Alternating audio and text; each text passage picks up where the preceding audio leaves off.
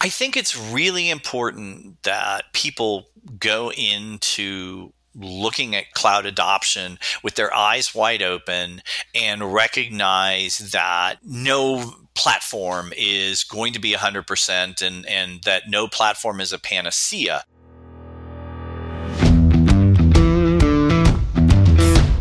Technology is transforming how we think, how we lead, and how we win. From Intervision, this is Status Go, the show helping IT leaders move beyond the status quo, master their craft, and propel their IT vision. Hello and welcome to Status Go. I'm Alicia Gaba, the SVP of Marketing here at Intervision, and I have with me today Kevin Barker, who's a technical director at Intervision also, and he's based in Southern California. Thanks for joining me today, Kevin.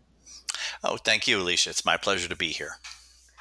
Our plan today is to talk about why organizations are choosing one cloud or another, really focusing primarily on AWS, Azure, and GCP. But before we dive in, Kevin, why don't you share a little bit about your background?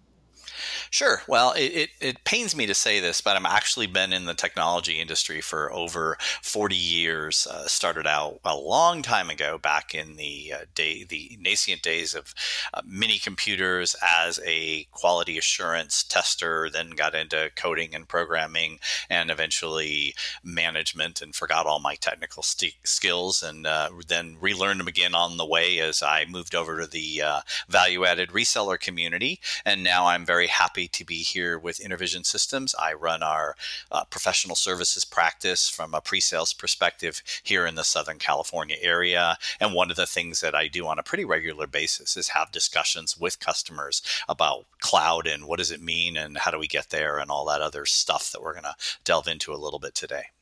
Great. So let's start from the top. Let's talk about the landscape of the clouds that exist out there today. So share your perspective on that. Specifically, how has that landscape changed, and what's going on today?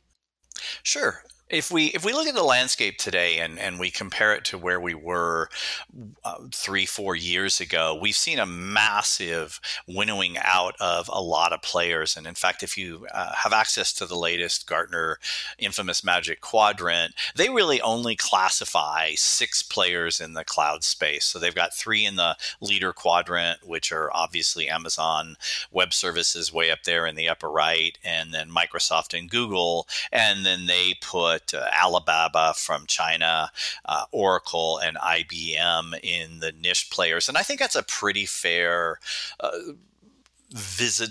view of the landscape today. Amazon obviously created the space, owned it. No one else really was competitive for a while, and then you saw everybody and his cousin jumping in with cloud offerings. Microsoft being one of the most aggressive, and then Google waking up and going, "Oh, we need to compete here." And if we look at the numbers, we still see Amazon as a pretty significant leader. Last year, they had about 50% of the overall cloud market, but Azure, Microsoft's solution, had come on really strong and had a little over 40%. Google was a massively distant third at around 4%, and then all the rest was spread out amongst the niche players. But over the last year, what's been the most interesting thing is to see how Google has just exploded. When they get behind something, sometimes they fail, but most of the time they win, and they usually win big. And we see that because the cloud market itself overall is continuing to grow aggressively, but Google's share has gone from about 4% last year to 24%, and that is in a 12-month period. And so their growth rate is, depending on how you measure it, somewhere between 80 and 220%. That's nothing to snuff at, right? No. What do you feel like that's most attributed to? To me, there's 2 pieces to it. First, Google had come forward with a differentiated set of offerings. So every single vendor obviously has strengths and weaknesses. And Google's biggest strength has really been their play in two areas. One is in the container space. I mean, Google really developed the Kubernetes standard that AWS and Azure copied. And so containerization, DevOps expertise, Google is extremely strong there. They're also very good at scaling and load balancing. And most importantly, their analytics and their emphasis on deep learning, AI, machine learning. These are all real strengths for Google as a company. And they've brought those capabilities forward into the cloud space. And it really shows with customer adoption. And there's one other thing, which is they're cheap. I mean, they will typically discount 50, 60%. And actually a third component is they're aggressive. We have one of our larger enterprise customers here in Southern California underwent a very extensive analysis of the three cloud platforms. And they're an enterprise customer. And, frankly, that's not where Google's strength is. But they chose Google in large part because of the aggressiveness of the team and their willingness to work with them to put together a solution that really mapped to their business requirements, whereas Amazon kind of treated them like another customer.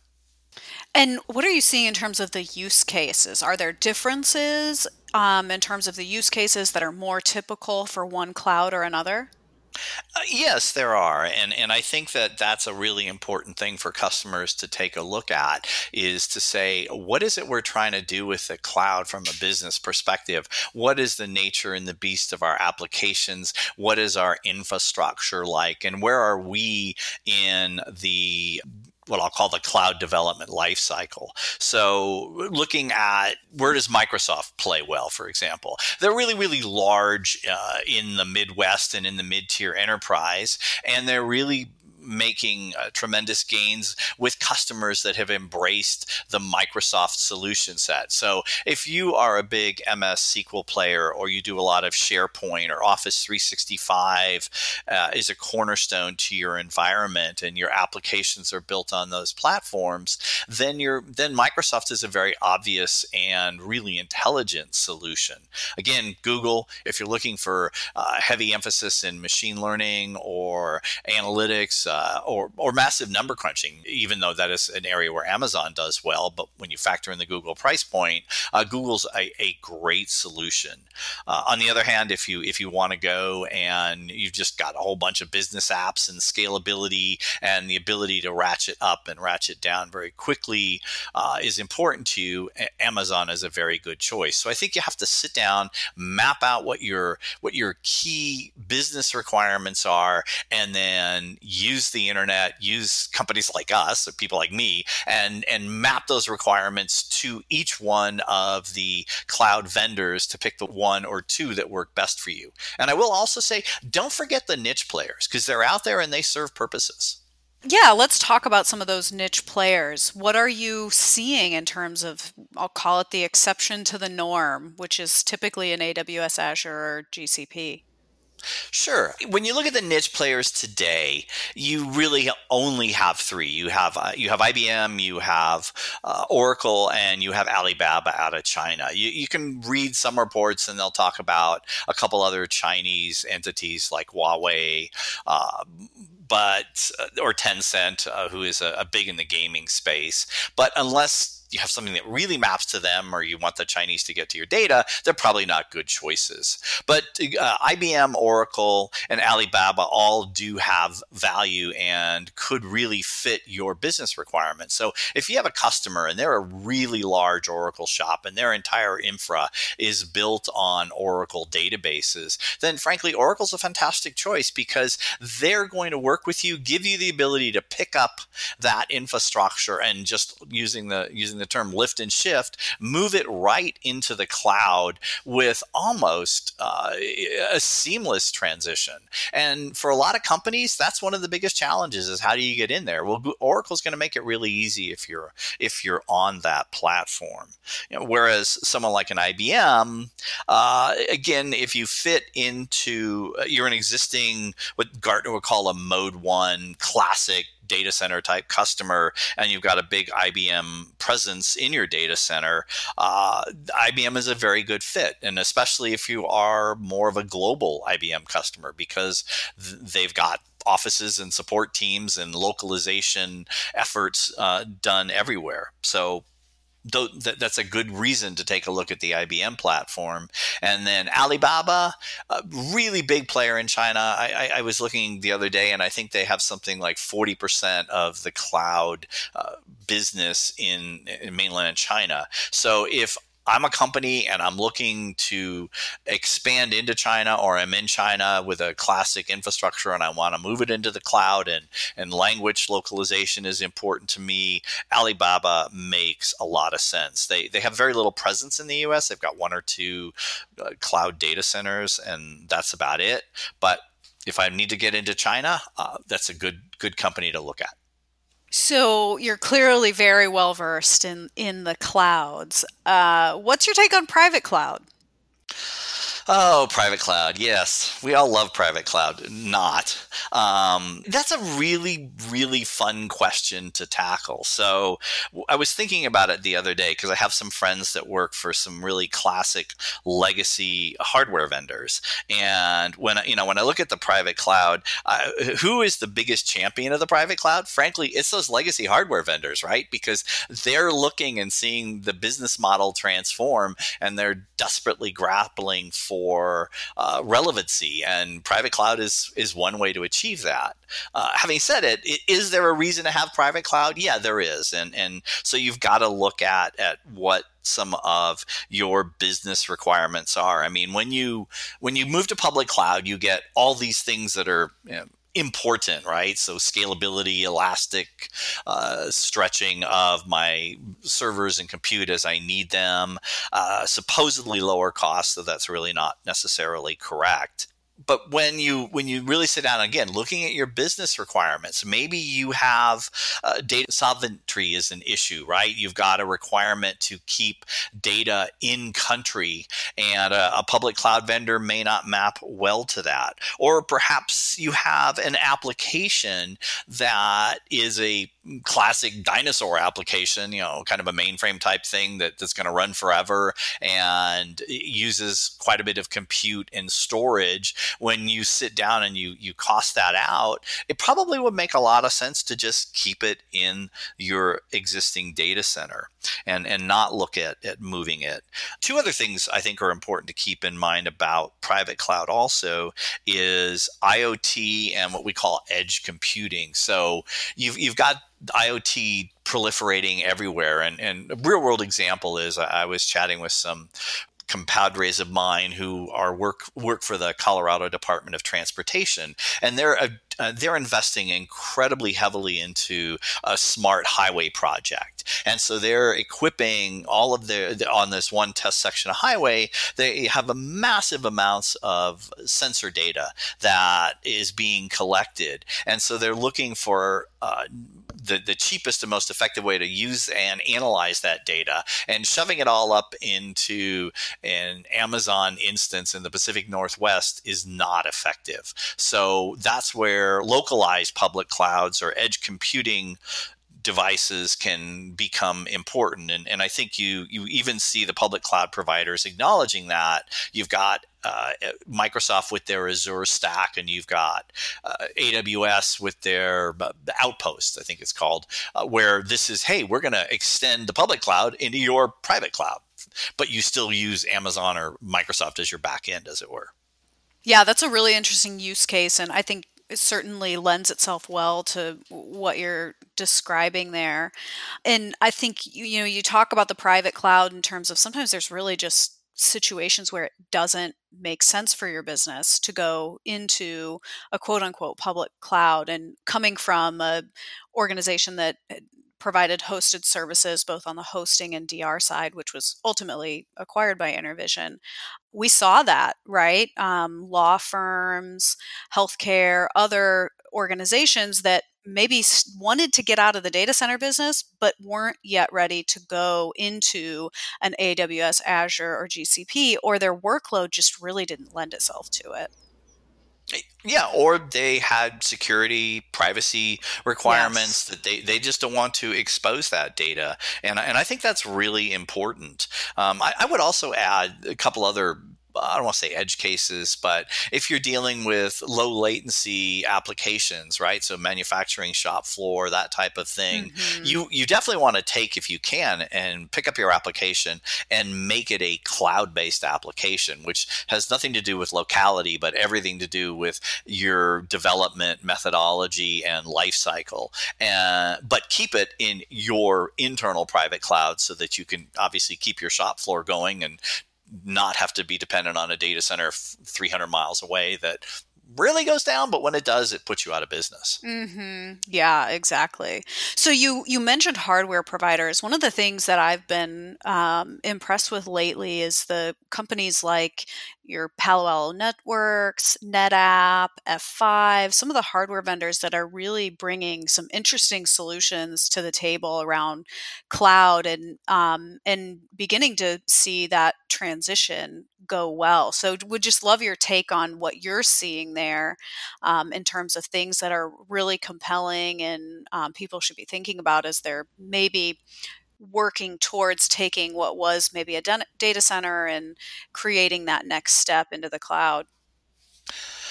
I think it's really important that people go into looking at cloud adoption with their eyes wide open and recognize that no platform is going to be 100% and that no platform is a panacea. And so Amazon will tell you that, but I don't think people necessarily hear it. And so when you look at moving to the cloud, you've got to think about the fact you've got the exact same set of overall security requirements, data confidentiality, backup requirements, DR requirements in the cloud as you do in your data center. You just address them in different ways. So things like a Palo Alto firewall are just as critical in the cloud as they are in the data center. You are going to use them differently, but you still need them. Or to think that just because you put something in AWS or Azure or GCP, give everybody equal